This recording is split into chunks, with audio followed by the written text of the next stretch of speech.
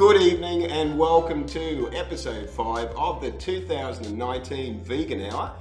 Thank you for joining us, and tonight I am talking to Robin Tudor from Empower Total Health. Welcome along, Robin. Thanks so much for inviting me, Harry. That's my pleasure. We're going to have a really fantastic discussion tonight because Robin knows so much about health, lifestyle, and just getting us up to speed and being able to be happier and healthier. So we're going to have a really interesting discussion tonight, and I hope that we have some good questions coming in as well. Send your questions. Send your questions in, guys, Keep because Robin's going to be able to answer them. I've been having a great discussion with her before we went live, and yeah, she knows her shizzle. So now the Vegan Hour is presented, you can see in the background there, by Vegan Frothers, who do cruelty-free clothing, and all the profits go to animal sanctuaries. So please support my sponsors, Vegan Frothers. Also, Seth's Vegan home-delivered pies. Now that you're living on the Gold Coast, you can get... I have not tried this. You have got to get in there and try What that. have I been missing out on? You just, well, go and order some and find out, okay? I'm up for it. Unfortunately, we haven't got any tonight to share with you, so... Darn. Bugger. And so Vegan Frothers, Seth's Vegan Pies, and also Symbion Natural Food Products, which are natural and which you can get in Coles and Woolies Australia-wide. So let's just have a quick look also at some of the events coming up this week and on the weekend before we get the Tonight Show underway. So tomorrow, if you're on the Gold Coast and if you love really good vegan food, there's BKA Vegan, which has become one of my favourite vegan restaurants in Burleigh here. Have you? You're spoilt for choice here, though, aren't you? Are we spoilt? Compared to Sydney, yes, this is just paradise. It is. I mean, you've been here, what, 2 months? 2 months, yeah, yes. And this is much better? Oh, Yeah. in terms of just sheer availability and so many places having vegan menus or places that Yes, are all vegan, it's just brilliant. I'm loving it. It's the only reason I stay here. I'm loving it. Robin's loving it. So tomorrow night, Wednesday night, 20th of March, BKA Vegan, they're calling it a bowling night. It starts from 5 p.m. and you can get burger bowls, curry bowls, Mexican bowls, all for only $12. I get it. You get it? It's not like bowling. It's not like bowling. They're not going to be bowling through the place. So go. I may even be there because it's hard to keep me away from good vegan food. Also, this Saturday, a couple of events coming up. My group, Vegan Life, with close to 1,000 members, is having our monthly Vegan Luck in the Park. We're actually going to be at Ashmore Botanical Gardens, which are absolutely beautiful. So you can come along, you can bring vegan food to share. That's from 12 noon, so that's this Saturday, the 23rd of March. But also, this Saturday is the New South Wales elections, and the Animal Justice Party needs your support. So you can actually go along as a volunteer and support, hand out the how to vote cards at the polling booths. So look for the Animal Justice Party representative in your area and volunteer, go along and help them because you'll be helping the animals. So that's this Saturday. Yeah. Good to see the AJP is on the rise. It is. Yeah. Actually, coming up, I'll be interviewing some more in future episodes this year. I'll be interviewing some more AJP candidates as I have done in the past. So that'll be coming up in the near future. Anyway, that's all the formalities out of the road. I can see we've got a few people who've come on there and are watching, so that's great. Thanks, guys. If you missed the introduction, I've got Robin Tudor from Empower Total Health, and just to sort of give a little bit of a foundation of who Robin is. Robin is actually a nutritionist, counsellor, and certified lifestyle medicine practitioner. And you have been vegetarian since the age of 15. Yes. And you've also been vegan for the last 14 years. Which is fantastic. Yes. And apart from that, it's obvious that talking to Robin tonight before we went live that she has incredible knowledge when it comes to health and lifestyle. She integrates it all together, hence the term integrative medicine, I guess. Is there a slightly term? different from lifestyle medicine. Is it? Okay. Yeah. Well, we'll stick with she integrates the lifestyle medicine together. See, I don't know what I'm talking about. Anyway, that's enough from me. Robin, I want to find out, I want you to just tell us a little bit more about yourself and this whole sort of interest that you have in helping people and how you've been able to help people and all that. I'll give you the floor. You take it anywhere you want. But basically, can you start us with why you went vegetarian at 15, because I think that's an important start. So. Yeah. So I had always thought of myself as an animal lover when I was a kid. I mean, I think most children just intrinsically relate to animals, and I can actually remember the moment. Yeah. I was in my bedroom. I was 15 years old, and if memory serves me correctly, this bit may be a little bit fuzzy, but I know I was a youth member of the RSPCA. Oh, yeah. Okay. And they had this magazine, I don't know if it's still around, it was called Waggly. Oh. And I was reading the magazine. Now, as you know, the RSPCA is not exactly a pro-vegan organisation. They do some good work, and I won't knock them. There are areas that they do good work in. Yes, but there are some gaps there. And so it wasn't that they were pushing some vegan message, right? Just I'm flicking through this magazine and thinking, I'm such an animal lover, you know, like. And then it suddenly occurred to me, wait a minute, there are animals that I eat. Like, how does that work? How do you call yourself an animal lover if you like love the dogs and the pet mice and the cats and the birds and all the rest of it, but you eat cows? And it just clicked. It just clicked. Just in a moment, like that clicked. It was just a moment. Like there was no conversation. It was just suddenly it occurred to me that I was a giant whopping hypocrite. Wow. And that there was really only one way to resolve that sense of just, you know, moral discomfort that had suddenly hit me, and that was to stop sticking my fork in the rear end of animals. Now, I wish I could say that it was instantaneous from that point. Right. Yeah. But it wasn't. I still liked the taste of meat back in the day. Okay. So you were conditioned at that point. Oh, I was seriously conditioned. Yes. I was, and so you know, I'd smell it cooking, and I'd waver. And so just over the course of several months, though, I gradually just ate less and less and less, and then I never said anything to my parents, right? But eventually they noticed that the dog was hanging around me an awful lot at dinner time, and so I was like cutting up the meat, feeding the dog. And when my mum realised, I think my daughter's only eaten, you know, potatoes and peas and broccoli for the last couple of weeks. Maybe we should kind of ask about this. And I said, actually, Mum, I'm vegetarian. To her was there a stunned silence? Well, to her eternal credit, she didn't have a flip out, and her parents were actually both Seventh-day Adventists. And so her grandfather was a lifelong. My mum's parents were Seventh-day Adventists. So they had been vegetarian. Well, her mother had not. She sort of stayed within the church, but she left that teaching. But my grandfather, who actually died before I was born, I never met him, but he was vegetarian his whole life. He was like a bicycle riding, non-smoking, non-drinking, vegetarian Seventh-day Adventist who, if he hadn't been killed in a car accident, would probably still be with us. Yeah. So it didn't really faze her, and she just went, oh, okay, well, vegetarian, we'll just buy you sanitarian products then. And so, which coincidentally is a Seventh-day Adventist or was company. Absolutely, and so it was all you know. Back in those days, it was Nuttolene, the stuff that looked a lot like Pal. Oh my God! Oh, actually, you are bringing back not particularly bad good memories. You'd open the can and go, oh. That doesn't smell the best.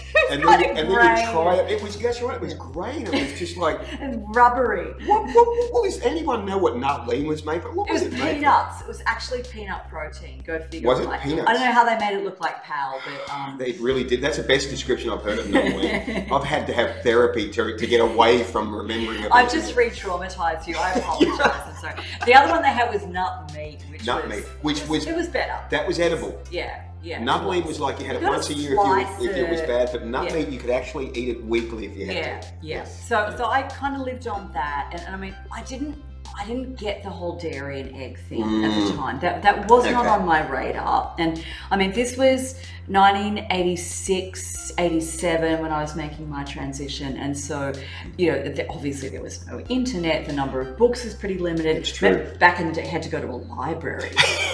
Yes, kiddies, we had to go to libraries. I know, right? For anyone under the age of 100 watching, you might know what that is, but you know. They had card catalogs. I know. I still wonder what we did before the internet, but that's what we did, folks. That's what we did. That's what we did. So there was just, what I'm saying is very limited information. Yes, it was. And so I didn't understand that the dairy industry was probably ethically even worse than certainly the beef cattle industry, like on par with factory farm piggeries and so forth. So I stayed with the eggs and the dairy, and I'll compress the next part of the story. It involves my dad being diagnosed with multiple lifestyle-related illnesses. Oh, that's sad. Gastroesophageal reflux disease, gallstones. Eventually, I think I was in my late teens when he was diagnosed with type 2 diabetes, and he ended up on insulin and just in really, really bad shape. So I must say, I did vegetarianism spectacularly badly, as I've mentioned. So I kind of... Lots of sanitarian products. And not that much in the way of fruit and veg. Right. So I gained weight, which is that, like, what's that about? Vegetarian. How could you? Weight. Yes. And my skin was terrible, which I now know is the dairy. Right. Yes. And my... Okay, can we talk constipation? I mean, is that okay? Yeah, well, we can. I mean, we're a mature audience, aren't we? It was just bad. I actually ended up in the emergency room at the local hospital one time with what they suspected was an ectopic pregnancy, and I'm like, don't you have to have actually had sex for that? Unless it's divine intervention. Well, I didn't think I qualified for immaculate conception. That's what I was trying to think of. Yeah, immaculate conception. But anyway, so it turned out that I was just really horrendously constipated. Wow. I mean, so sorry, too much information. No, but it's actually relevant because I know a lot of vegetarians, and I've seen over the years some very, very unhealthy vegetarians. Oh, heck yeah. Well, I was one of them, 100%. Yeah. So between my own health challenges... Sorry, go on. Well, when you went vegetarian, did you actually maybe, because you cut out the meat, did you replace it with more dairy? Yeah, definitely. I was eating more dairy and more eggs, and that was partly my parents going, where will she get her protein? Because, I mean, that was still a question back then. It's not just now that everyone's driving you bonkers with that question, folks. That was a question back then. It was. So I probably ate more dairy and probably more eggs, I would say, as well. There were cereally vegetarian quiches were another bit of a staple food. And so my health was going downhill. My dad was diagnosed with these lifestyle diseases, and there was a series of events which I won't bore your audience with, but eventually I ended up enrolling in naturopathic college. So I was 19. That's cool. And my very first nutrition lecture was a game changer, because the lecturer, like, normally when you study nutrition in these colleges, it's not the nutrition that you would think it is. Like, it's not really about food. It's about individual nutrients. It's a very reductionist model. Vitamins, minerals, supplement this and powder that and whatever the hell. Right. But my first lecturer was from the natural hygiene school, and so when he taught nutrition, he spoke about food. Interesting. Oh, it was. Yes, it was. And so he blew my mind. Like, I was riveted. And from that first lecture, I realised I'd been doing my vegetarian diet so badly wrong. Yeah. So he spoke about food in a way that was actually correct. Yes. Yeah. 100%.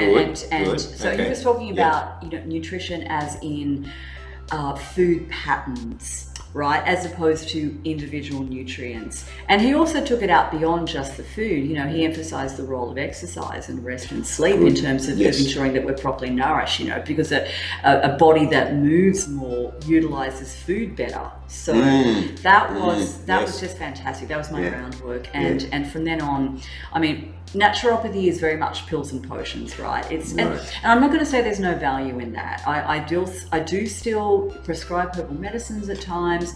I'm not against nutritional supplements when there's a clear indication from them, but it cannot be the basis of health recovery. It cannot be. Because no one ever got sick from a deficiency of echinacea. Right.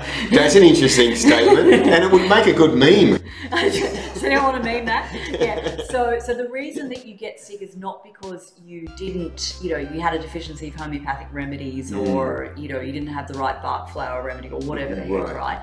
The reason you got sick is because of the way the way that you've been living, and also the exposures that you have, some of which are beyond your control. Yeah, as in environmental toxins or something. Yeah, that's it. Yes. That's it. And even things like noise pollution and light pollution, again, don't even really which think of. sort of fits into the environmental aspect of it to some extent. Totally. So we get sick for reasons. If we want to get well again, we need to understand why we got sick in the first place. Is that difficult to discern or investigate sometimes?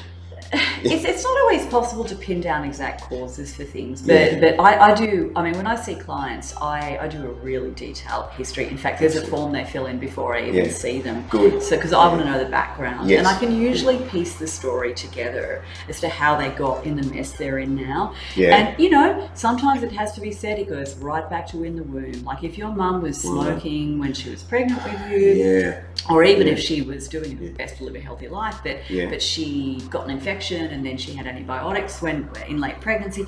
Look, that affects people. Wow. And you can end up with lifelong consequences from that.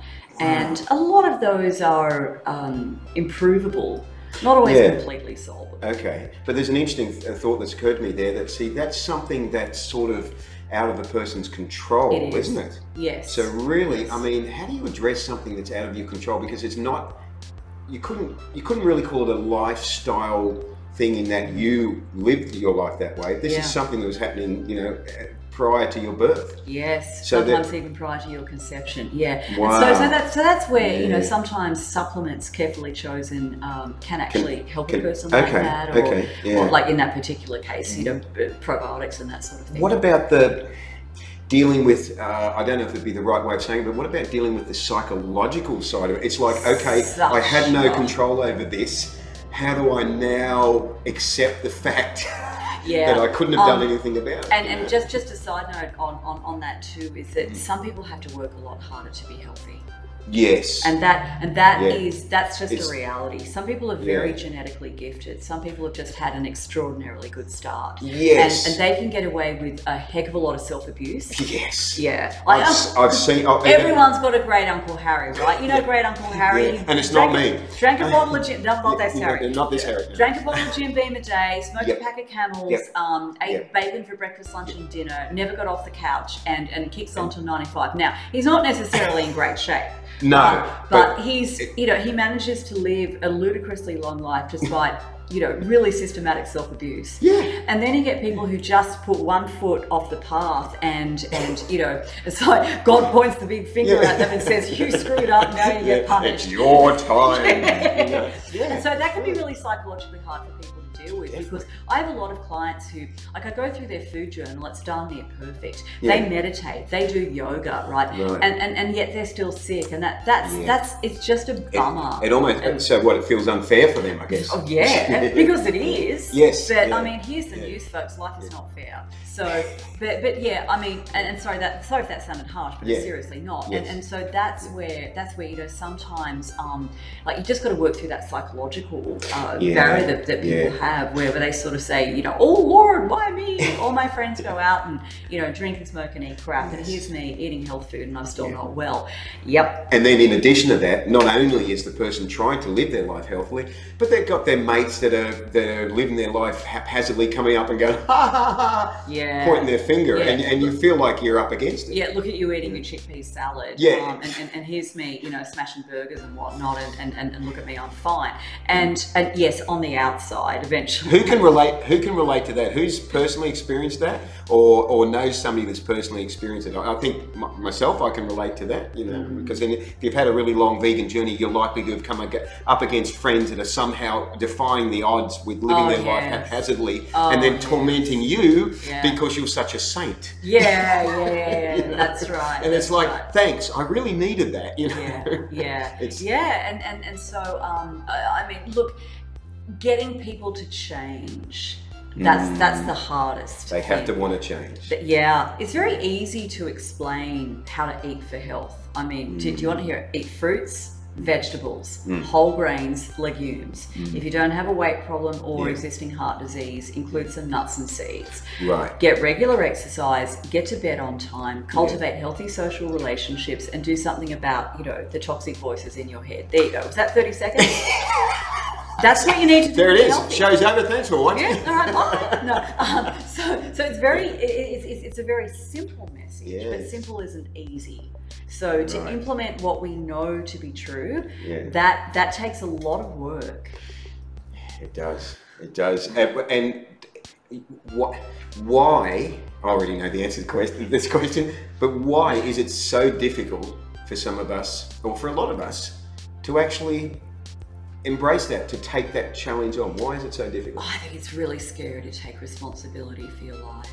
It's really scary to sort of grow up and be an adult and you have to be in a lot of pain, don't you? See, that's really interesting. That's the question that I'm absolutely intrigued by. Like, what is it that allows one person to change when they get a fairly minor nudge? Right. Right? So I've had people in my practice who didn't have anything really serious going on. Like, maybe they had some hay fever that was pretty irritating. Yeah. Maybe a lot of them, it was like, you know, their mum got diagnosed with breast cancer, or their best friend from school had a heart attack, and they kind of went, whoa. But they didn't have major pain themselves, and they change. And then you get others who like they have really serious diagnoses. They've been told you've got 3 blocked coronary arteries and all this sort of stuff, and they're like, but bacon. And you kind of go, you choose bacon or life. Okay, if you choose bacon, what do I do? Like, that's your choice. You're an adult. I mean, you can possibly lead the horse to water, but you can't make it drink. Yeah, exactly. That's right. So, but I mean, it does fascinate me, and I've really come to the conclusion that what makes the difference between people, it isn't really the degree of suffering, because some people will cop extraordinary amounts of suffering and not change their course. It comes down to people's self-identity, whether they see themselves as number one, worthy of change. So for people who, I see a lot of people with a history of abuse. Yes. And the big problem with them is really feeling worthy of living in a healthy body. Whether that's like they're struggling with their weight and they don't believe they deserve to be slim, or they're just struggling with a lot of health issues, they put everyone else first, and and they don't they feel guilty if they take care of themselves. And I've known a few people that were very, very good at living their life that way, to the point where they got so sick that they actually had to, well, one person I think of had to actually withdraw from society and spend considerable amount of time getting her life back together. Wow, you know, because it's really like you get to the point where, well, if I can't go much longer, I'm going to kill myself. Yes. I just want to. Lisa says watching vegan documentaries like What the Hell turned me vegan overnight. And before What the Health, it was Forks Over Knives. Yes, I know. Forks Over Knives brought so many people to see me. Oh, did it? Yeah, because they watched that and they said, "Oh my God, I'm in." But what do I eat? Right. And isn't that fantastic? Because the statistics show that the catalyst for most people to improve their health and to look at veganism is documentaries and personal recommendations from friends and family. Absolutely. So, those documentaries, they are so powerful. And I think also for those of you who are frustrated that, you know, your friends and family aren't listening, stop talking at them and just send them a link to a documentary, because they can't hear it from you. Yes, they can't. You know, your family, your friends, they can't. They're just like, it doesn't go in. But if you share a documentary, that's someone else talking to them, and they can often hear it. Not always, but more often. Lisa also says, "I want to prevent illness, not get sick, then try to fix it." I'm with you. I'm with you, Lisa. 100%. It's so much better to prevent it. Definitely. I mean, there's a wisdom in that, isn't there? But see, now, we sort of went off track a little bit because we were talking about your foundation, you know. Sorry. And which is fine, isn't it? I mean, it's great. It's all part of who you are and how you help people, which is fantastic.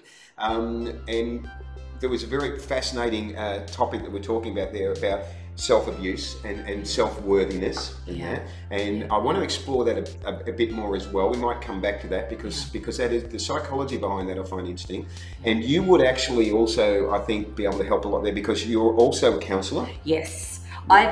So I did my 4-year diploma of naturopathy. I started my practice in 1995 when I was 23, which kind of makes me laugh now because I don't know if I would have taken me seriously back then. Isn't it funny when we think back? I probably looked like I was barely out of high school. Like, who on earth listens to a 23-year-old? I mean, but you had great intentions, and you wanted I did, and I got good results from the get-go. But I did realise, like about 2 years into practice, I realised, hang on a minute, I know about how people get sick. Like I know what causes that. I know what advice to give them to get well again, but it's not that simple, right? So there's something missing. And what was missing in my education in terms of naturopathy was like how to help people change. So I went I studied, I did a graduate diploma of counselling, which was another 2 years full-time, part-time, while I was practicing full-time. Okay. Wow. And that provided some of the pieces to the puzzle. Right, good. Yeah. Yes. Yeah. But not as much as I wanted. Several years later, I stumbled across, actually it was after my daughter was born, it was some years later. Yeah. No, so sorry, I missed a bit. In the meantime, I went back to uni and did my Bachelor of Health Science, again, studying part-time while working full-time. In the midst of that, I fell pregnant with my son. because she wasn't already doing enough. That's right. I just didn't have enough plates spinning. I thought I'd throw a few more. Let's have some kids as well. Throw some kids into the mix. And then I gave birth to my daughter 2 weeks after I did my final exam. in health science. In health science. Yeah. Wow. Yeah. And then came EFT and matrix reimprinting. Then I went back to uni and did my honours degree at Edith Cowan. Wow, so you've done EFT as well? Yes, which is the most amazing tool to change. Yes. I absolutely I must get back into it because I was doing it like religiously years ago when I first heard of it and just drifted out of it. I used to always do that. Such a potent I was always doing the tapping. Yeah. And like if you've got blocks to change, that is one of the best ways to move through those blocks. And if you've got trauma, matrix reimprinting is just it's a gift. I just must do a shout out to Adam Guthrie from I Feel Good magazine who is watching. Thank you for Hello, watching. Adam. Do you know Adam? Yeah, Adam and I are friends. Great, yes, good bloke. Go back a long time. Good bloke. And actually Damien Turner from, he's from Garden of Vegan and also from Vegan Isle is watching as well. Thanks for watching, Damien. But Adam actually did a workshop, a plant-based cooking workshop last Tuesday of last week I was at in VKA Sydney Vegan. that night, or I would have gone for sure. And it had a good attendance. I think about 19 people went along with it. So good on you, Adam. Veganising the world. Yeah, veganising the world, and it's happening. It's one recipe at a time. That's the way to do it. How we do it. It's one very good, effective way of doing it. I agree. Yeah. So I'm thinking of all the qualifications you've got from health science to EFT to counsellor to nutritionist. And do we add in there lifestyle medicine practitioner as well? Well, that was my. So let me see. Because you didn't have enough. No, I submitted my thesis. No, that's right. I was in the final throes of editing my thesis for the honours degree, and I noticed that the Australasian Society of Lifestyle Medicine were running exams for the very first certification of lifestyle medicine practitioners in Australia. Okay. So I signed up for that. I got my thesis in and I had 4 weeks to study the lifestyle medicine curriculum and pass. That should have been easy for you. It's like the worst exam I've ever sat in my life. It was just murderous. Really? So I walked out of there going, oh my God. And then I was like, it was the first exam I've ever walked out of thinking, I think I might have failed. Oh. And so I was like on the edge of my seat. Next month or so. But obviously you hadn't. I passed. You passed. Of course you passed. Yeah, so I was in the first cohort of Australian practitioners who, this is an international qualification. It's board certification is not a term that's used a lot in Australia. It's more of a US term, but it's starting to creep over here. So it basically means you've gone through the curriculum, you've sat this monster exam, and you're now certified as a lifestyle medicine practitioner with these certain areas of competency in terms of helping people make change in their diet, getting their sleep sorted out, coaching them to start physical activity or round out their program if they're already doing it. Did I mention sleep? Yeah, dealing with their sleep issues, and then helping them with build just meaningful social connections and just deal with those blocks and barriers to change. So all of these areas of expertise of yours, they all come into play when if I come to you and I say, I don't know, I'm having some issue. I can't think of any because, I'm Harry, I don't have any issues. But he has no issues. I have no issues. Oh, hang on. I'll come to you and I say, look, all my hair's falling out. Yeah. I found one. Yeah, I probably can't help you there. No. You'll say something like, stop shaving it every day. And I'll go, that might be it. Deal with the cause. Deal with the cause, that's right. But talking to you before we went live, one of the things that became obvious is that you're looking at the behind the scenes of how a person's got to where they are now, right? Yeah. Because originally when you came from that naturopathic standpoint, it really wasn't getting to it, was it? No, it really wasn't. And then adding in counselling, as you were saying, was giving a bit more understanding to where the person's coming from. But really, you've added in a whole heap of different areas there where you can sort of go, okay, I can see fairly clearly where you're coming from, and I can help you. Yes. If you want to be helped. Yes. If you are willing to, because I mean, look, willing to do the work. The practice of lifestyle medicine is very different to regular medicine, where it's like doctor up here, patient down there. Doctor says to patient, you must take this medicine, and you must do this, and you must do that. With lifestyle medicine, like your peers. Good. It's much more of a sort of collaborative relationship. Yeah, you're meeting them at the same level. Yeah. So my part is to provide the knowledge of how they got into the state that they're in, whether it's their rheumatoid arthritis or their high blood pressure or their diabetes or their acne, whatever it is. Yeah. My job is to explain the causes of that and then figure out with them, okay, so how do we address each of these areas of your lifestyle that have contributed to this? But it's not me saying you will do this. It's us working collaboratively on a plan, and then me coaching you to implement that plan. And then, when there are blocks to implementation, it's not, oh, you messed up, you're sacked now. It's, all right, let's sit down and figure out,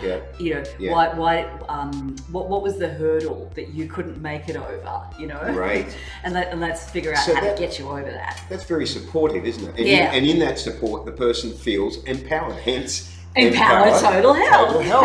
Yes. That's it. Big Funny how that comes together, isn't it? Yeah. So that's good because we're educating the person, we're encouraging them. These are, and this doesn't just apply, does it? In your this should be how we live our lives in our connection with people day to day. Yeah. In everything, in every connection we have. And that, isn't it? look, a big thing that I've noticed is that when people reach that point where they start taking charge of their lives, okay, that's the first project, but then they start making better and more empowered decisions in every area of life. So they start drawing boundaries with toxic relationships.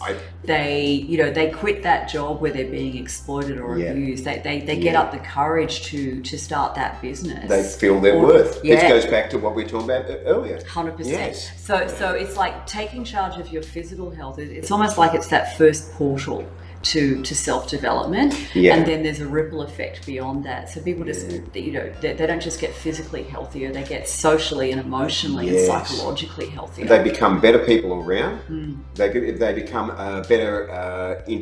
better for society as well, better with their family, the whole thing. I mean, and I think also, from a vegan point of view, what I've seen so often is that, people who come to me who really don't have any kind of moral qualms about eating animals, like they've come to me for their health issue.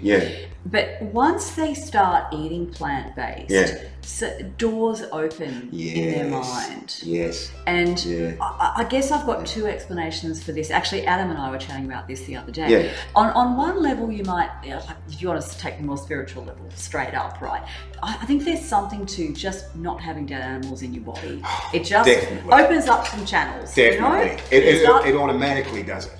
But the other thing is that people have been brainwashed into thinking that eating animals is, I'll borrow Melanie Joy's terminology, normal, natural and necessary. Right. And so there's kind of like a shutting down on any messages that might come in that make them feel that contradict that. Yes. Okay. And then once they realise, oh, hang on a minute, I actually don't need to eat meat or dairy or eggs or whatever. I'd be perfectly healthy without them. In fact, I can be healthier.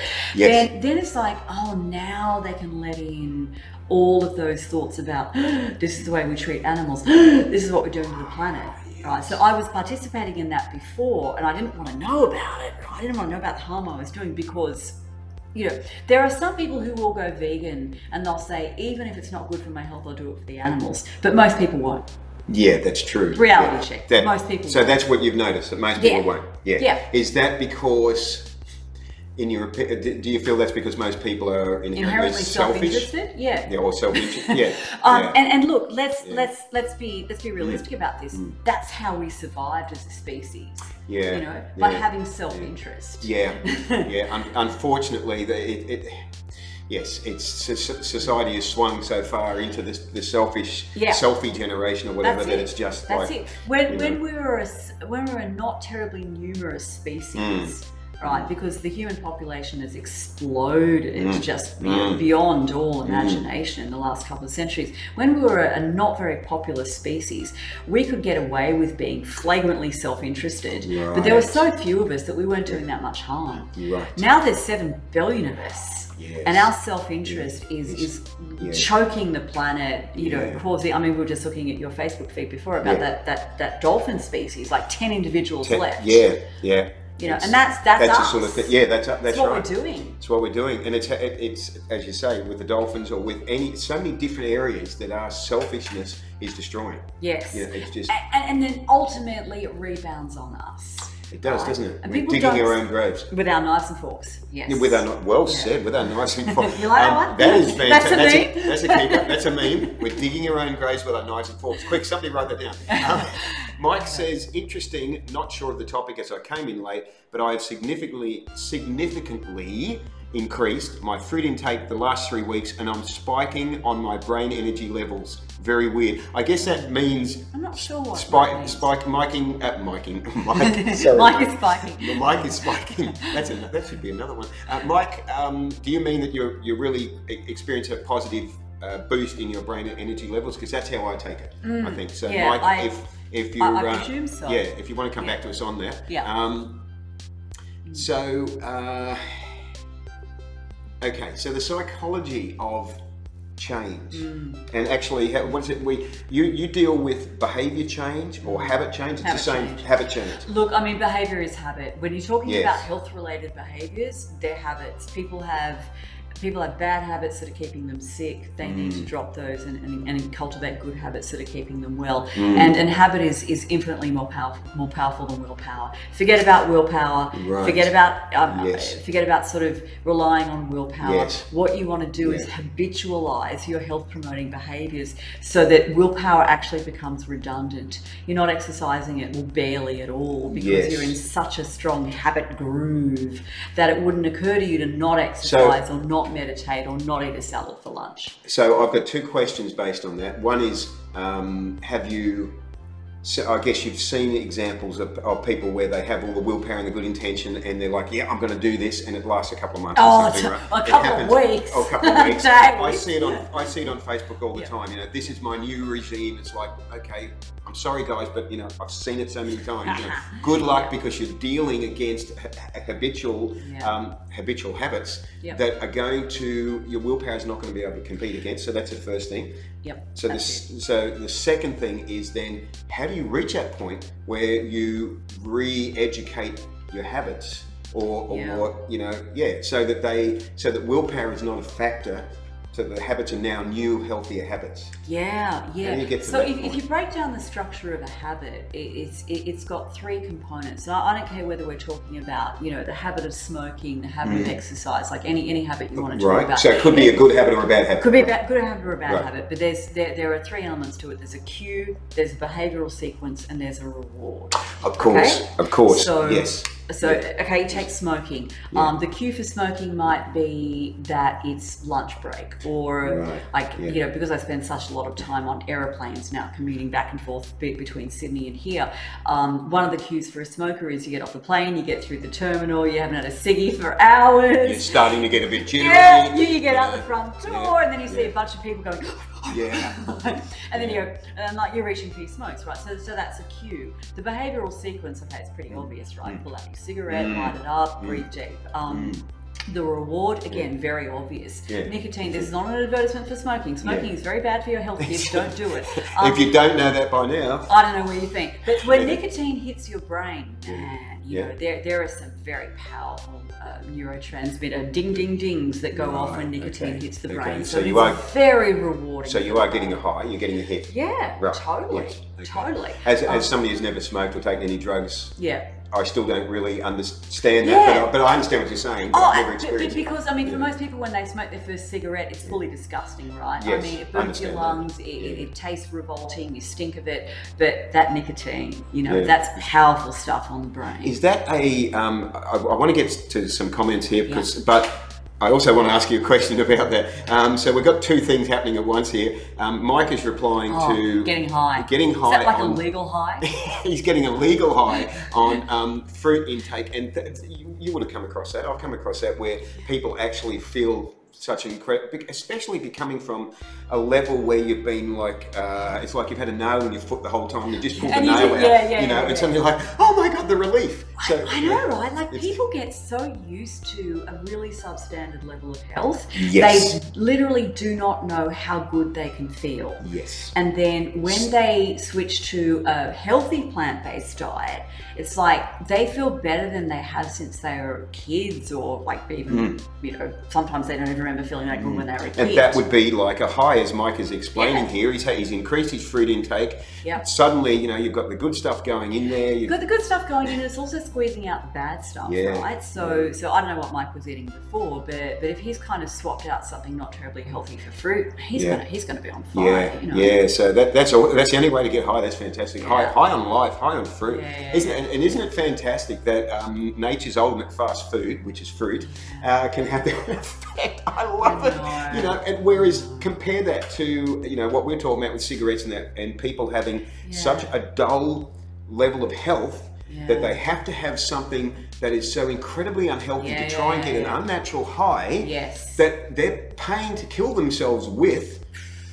I was thinking about the other day, it just came in my head again because I know quite a number, sadly, I have a lot of friends that smoke, sadly, and it still goes through when I'm aware that they're smoking, it goes through my head and I'm thinking, there is no logic to what you're doing. It is so destructive. And they know it. And one of my friends quit smoking, right? And the money he saved, which is about $100 a week, he has bought a new $40,000 car with that money on a loan. It's like fantastic. So that is great. That's logical to me. But so okay, most people when I talk to them about when you talk to people about an addiction, because that's an addiction, right? An unhealthy addiction. Absolutely. At some level, don't they know that they're not happy with it? Is that right to say? At some 100%. level, right? But look, I mean, and you raise a really important point, right? Because these substances of addiction, like nicotine, but I would also this is also true of hyperpalatable foods. Okay. So you know the foods that are really high in sugar, the foods that are high in fat, particularly the foods that are high in sugar and fat. And if you throw salt in, it's like the perfect storm. So these have a drug-like effect on the brain. That's why I love them. They don't love you back. I'm sorry, it's unrequited love. Yes. They're going to break your heart. Damn it. It sucks, eh? But, you know, we have, you know, obviously our brains are set up to reward us when we eat because it's basic survival behavior. Yes. But that reward system is sort of calibrated to caloric density. So, like, and 100,000 years ago, it made perfect sense, right? So, you know, Stone Age Grug his brain was going to give him a lot more kind of, you know, brain doggy biscuits for eating something calorie dense So, you know, for example, if Grug was stuck with eating leaves a lot of the time, well, you get a little bit of dopamine from eating leaves. Right. But if you find some ripe fruit, that's more calorie dense. Yep. So Grug's brain goes, good job, Grug. You know, nice big jolt of dopamine there. But if Grug finds something even more calorie dense, his brain goes, hit the jackpot, buddy, right? And it locks it in. Right. So Grug remembers where that calorie dense food source was, because his brain just gave him such a hit for that. And so he's now going to remember that. He's also going to remember how good it felt to consume that thing. Great for Grug, right? Yeah. Grug lives through the next food shortage because Grug's brain is really tuned to finding calorie dense food. Not great for modern day Harry or Robin or anyone else, because the calorie dense food is everywhere. And then there's the booze and the smokes and the, you know, somewhat less legal stuff, and you know where I'm going with this.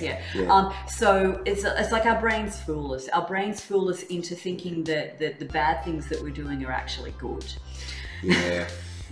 So going back to somebody with a destructive habit like smoking, is it the addiction to it? Is it psychological? Is it chemical? It's both. It's a combination. It's definitely both. Right. Yeah. I mean, in the case of nicotine, it's very, very straightforward. That stuff is chemically addictive. But more to the point, it's like that person has learned to use cigarettes as a crutch. As a crutch, and so when they're socially anxious, when they're upset, when they're angry, they're going to have a smoke, which means they don't learn any other strategies. That's right. They don't face. They keep running from.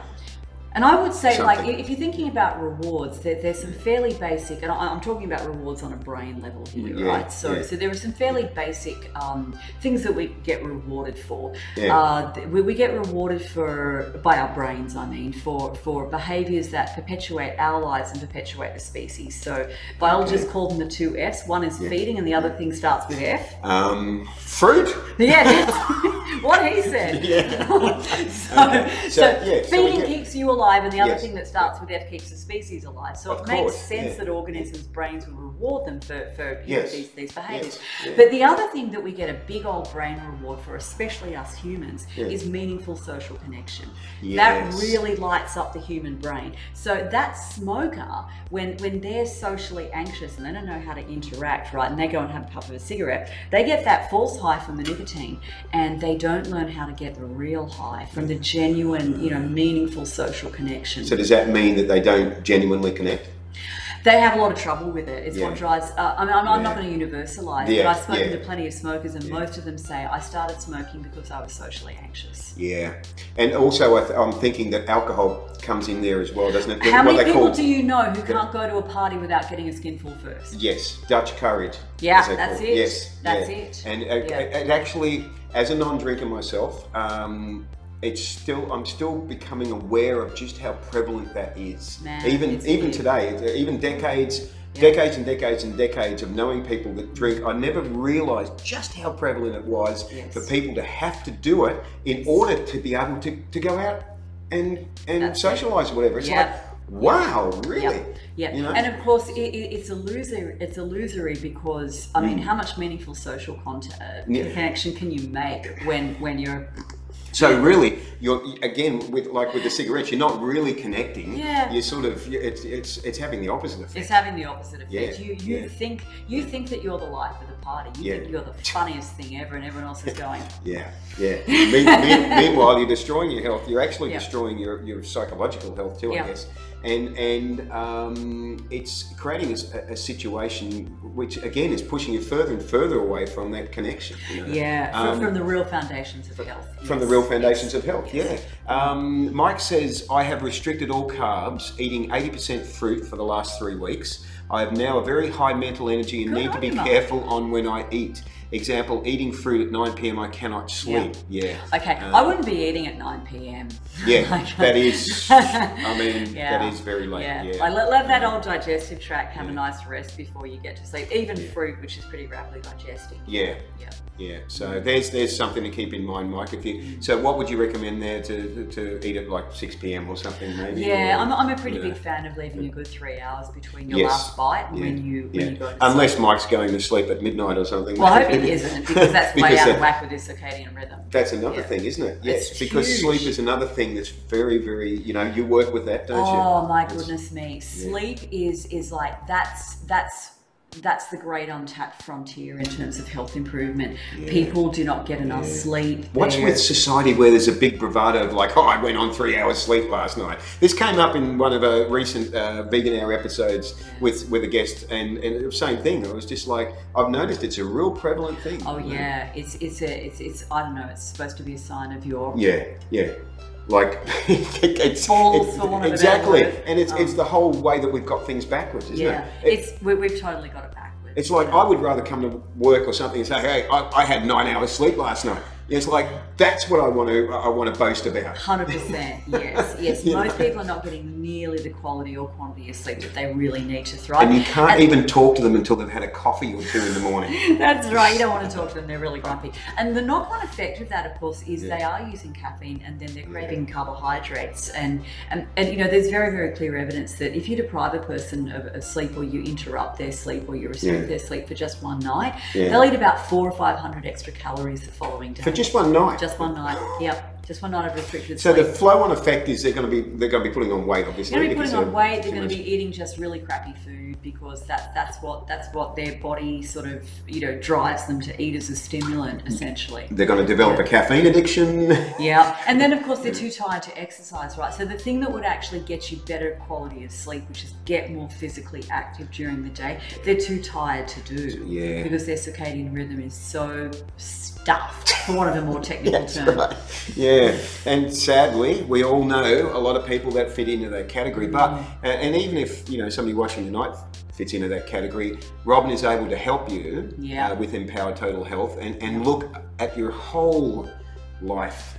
Yeah, you know, your whole lifestyle, basically. Yeah, that's it. And of course, because there are so many components to lifestyle medicine, it's not really possible to address them all at once. No. So I like to look for the point of highest leverage, and you know, because sometimes people say, oh look, you know, I know what I need to do is get more active, but I take a look at their life and say, actually, you need to get to bed earlier. Let's focus on that first, and then you'll actually have the energy to get up earlier in the morning and be more active. But if we try to get you out of bed to exercise when you've had 4 hours sleep, this is not going to end well. No, you're going to stress the body to the point where it's going to create... You're going to get sick, you're going to have an injury, you're going to have an accident, you'll set yourself so far back. In fact, talking about that, I noticed that you've actually achieved, you've reversed chronic medically incurable conditions. Yeah. I mean, some of the things I've got down here: type 2 diabetes, high blood pressure, rheumatoid arthritis, Crohn's disease. Oh man, wow, and these are diseases that once you're diagnosed with them, you know, the medical route is basically, okay, you're going to take these drugs, you're going to take them every day for the rest of your life. Eventually, some or all of them will stop working. We'll have to give you higher dosages. We'll have to add extra drugs, and so you know, I've seen, I think one guy who was on. Okay, let me get this straight. He was on 3 drugs for his blood pressure. He was on 3 for his rheumatoid arthritis. He was on a cholesterol lowering drug. Gee, I'm missing one out. There was another one too. I know he was on 9. It's sad. And in the space of 6 months, he got off all of them. Wow, that's fantastic. Turned the rheumatoid arthritis around, became non-diabetic. Like his endocrinologist said, okay, I'm discharging you. Like maybe come see me in a year if you're bored, but I just don't need to see you anymore. Fantastic. Yeah. And I mean, that's empowering for you to be able to help people like that. Best job in the world. But definitely, have to be, definitely. But also, you know, you're giving life to a life. You know, you're giving them their life back. And you know, it is just such a miserable existence. Yeah, you know, people unless they have psychological issues that I can't even begin to describe, they don't want to swallow a handful of pills every day. Yes. No one really wants to do that. How does I want to touch on that as well, the psychological issues. If somebody presents to you with psychological issues, how effective can you be in helping them in that area? You know, well, I mean, To start at the broadest level again, if a person's not sleeping well, I mean, are you a happy camper when you haven't slept well? Like, how's your mood? You get a little irritable, a little tetchy? You won't see me doing a live stream when I haven't slept well. So, you know, if you start at that very basic level, just getting people to sleep more soundly and longer often, getting them exercising, like there is really rock solid evidence that people who exercise every day, they have a lower risk of developing depression. They have a lower risk of becoming anxious. If they are already depressed or anxious, exercise is more effective than standard pharmacological treatment.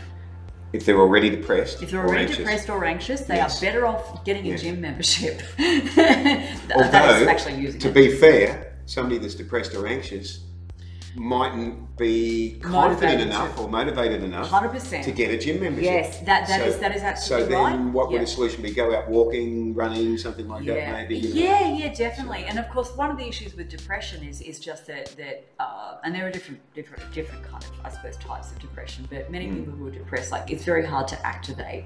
They have extreme lethargy.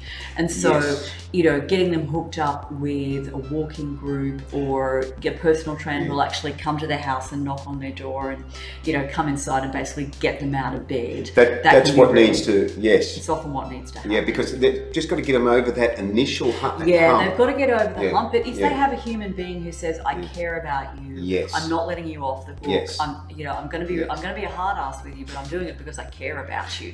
Then that really gets if once you get people over the hump, they realize, oh heck, you know, I mean, let's face it, when you're unfit, exercise really sucks. Like the first time you do it hurts. It hurts when you're doing it. It hurts when you finish it. It sucks. Yeah. But if you can, running's the worst exercise in the world. I tried it once. Oh my god.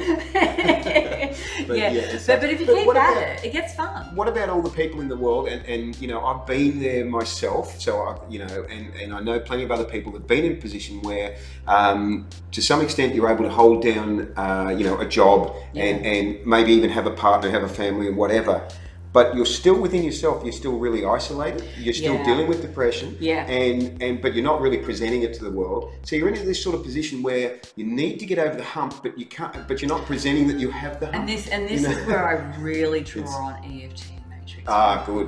Good. That's where they come into their own. Yes. What you're looking at there is a person who has a lot of beliefs about themselves that are really, really undermining their capacity to change. Yes, definitely. So back to the worthiness issue, or just, I mean, if you've been told, as unfortunately many people were as kids, you're a loser, you're hopeless, you never make anything of your life. It's a deep programming, a very hard one. Is it possible to work past that, to get past that program? It is. Yeah, and EFT can help with that. EFT and matrix reimprinting in particular, especially all of that really, really deep childhood programming. Yes. I use matrix reimprinting. I lean on it so heavily for that. That's not one that I've ever done. I've done a lot of the other things. I call it EFT on steroids.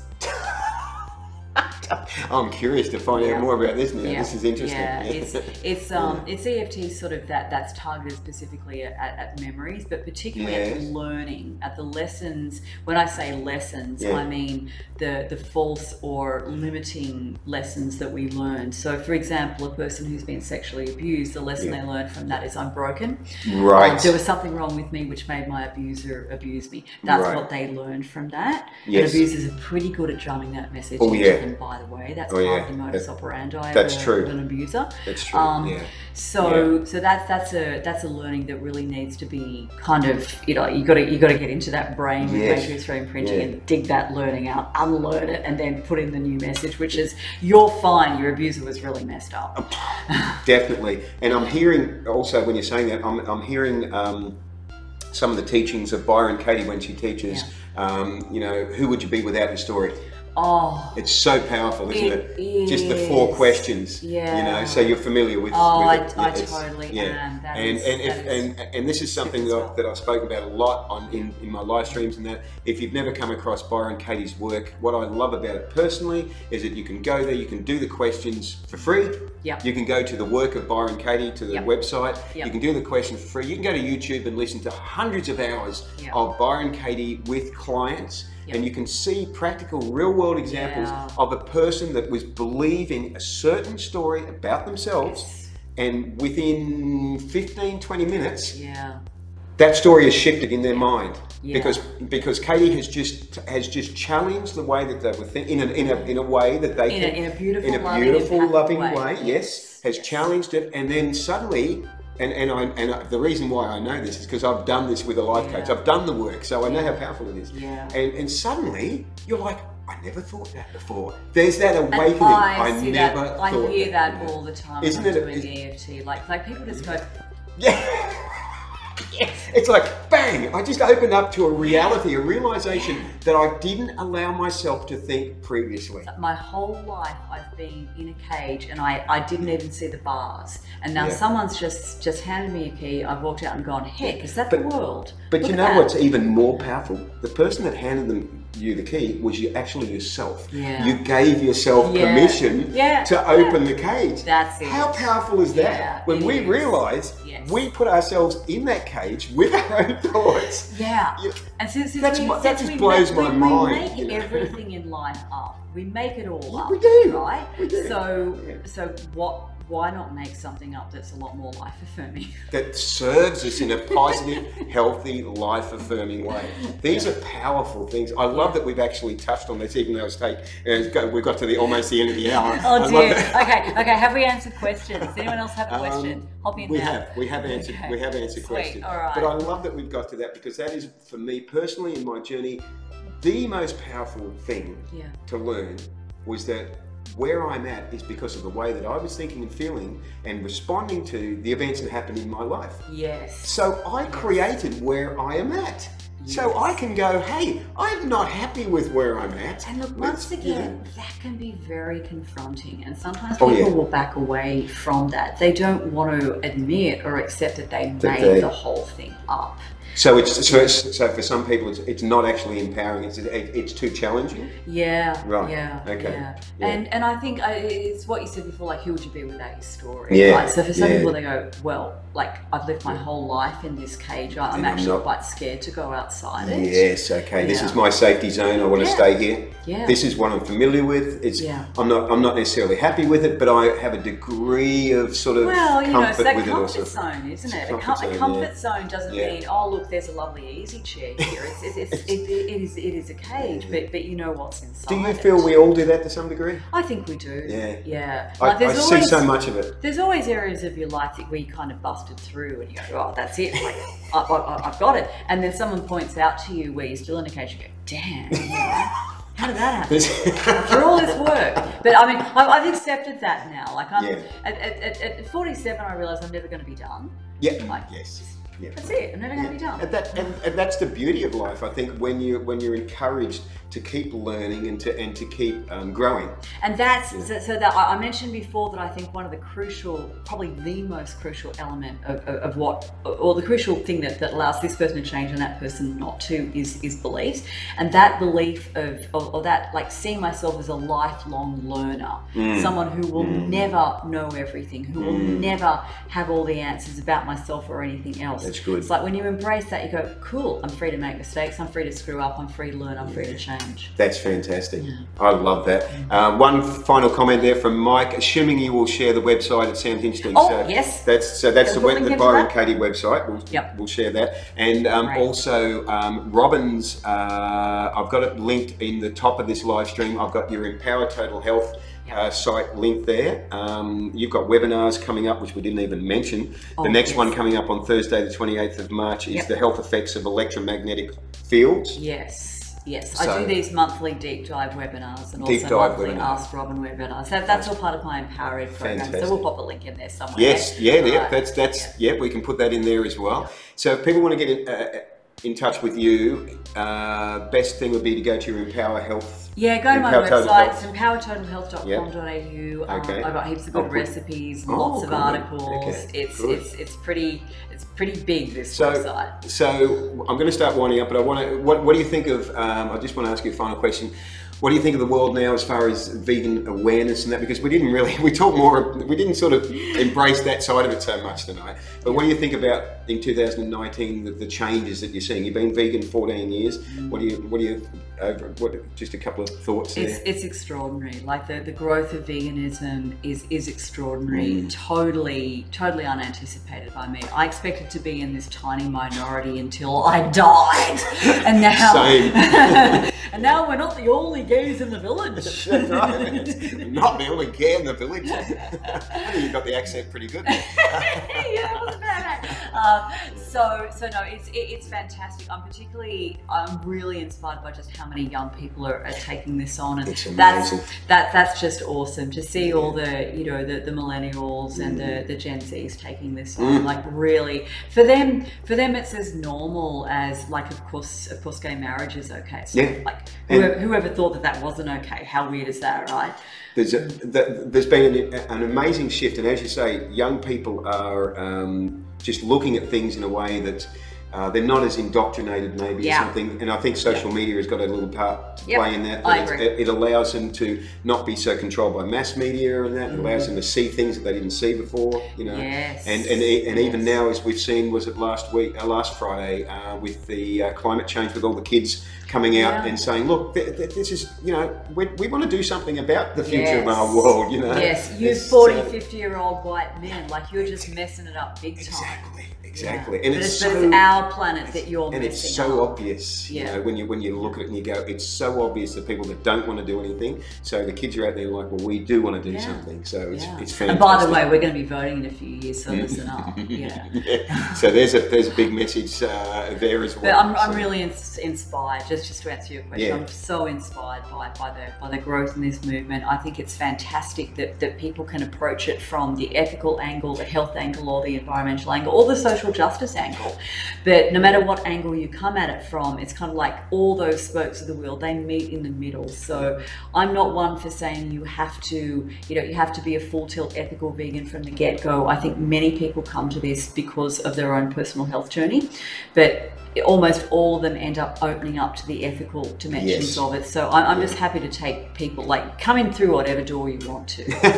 And whatever door you want to come in through, Robyn's very happy to help you, and she's very helpful as well. Very happy to help you with your health, with your lifestyle. If there's issues that you want to talk to Robyn about, then contact her through her Facebook page, but I'll also put up her website as well. Cool. Yep. And I have had the most wonderful time talking with you tonight. I reckon we could have done another hour easily. We better stop now. We better stop. You guys need to go to bed. It's wonderful. It's really wonderful to hear from somebody that just has such a knowledge and is so effective in helping people. So thank you very, very much for coming. Thank you for inviting me on. And I would love to maybe at another stage in the future have you come back and talk more about part two. We will do a part two that we don't bore you guys too much tonight. Thank you for everyone that's been watching. Thank you for your questions and that as well. And you can ask questions even after the live stream's finished. And also we will have this episode up on my YouTube channel within 2 days. So let's have a look at what's coming up as I wind up. Okay, so in 2 weeks time for episode 6 on Tuesday the 2nd of April, that's just after April's Fool's Day, isn't it? I've got Chelsea from Well and Happy Plant-Based Catering, which is apparently Gold Coast's only plant-based catering. I think that's right. So Chelsea will be joining me then, so I look forward to you joining us then as well. So thank you guys for watching. Remember to live vegan, get it in the camera here, live vegan and save lives. Oh, look at that. Trained it well. Live vegan and save lives. Have a great week, and I'll speak to you soon. Bye everybody. Good night.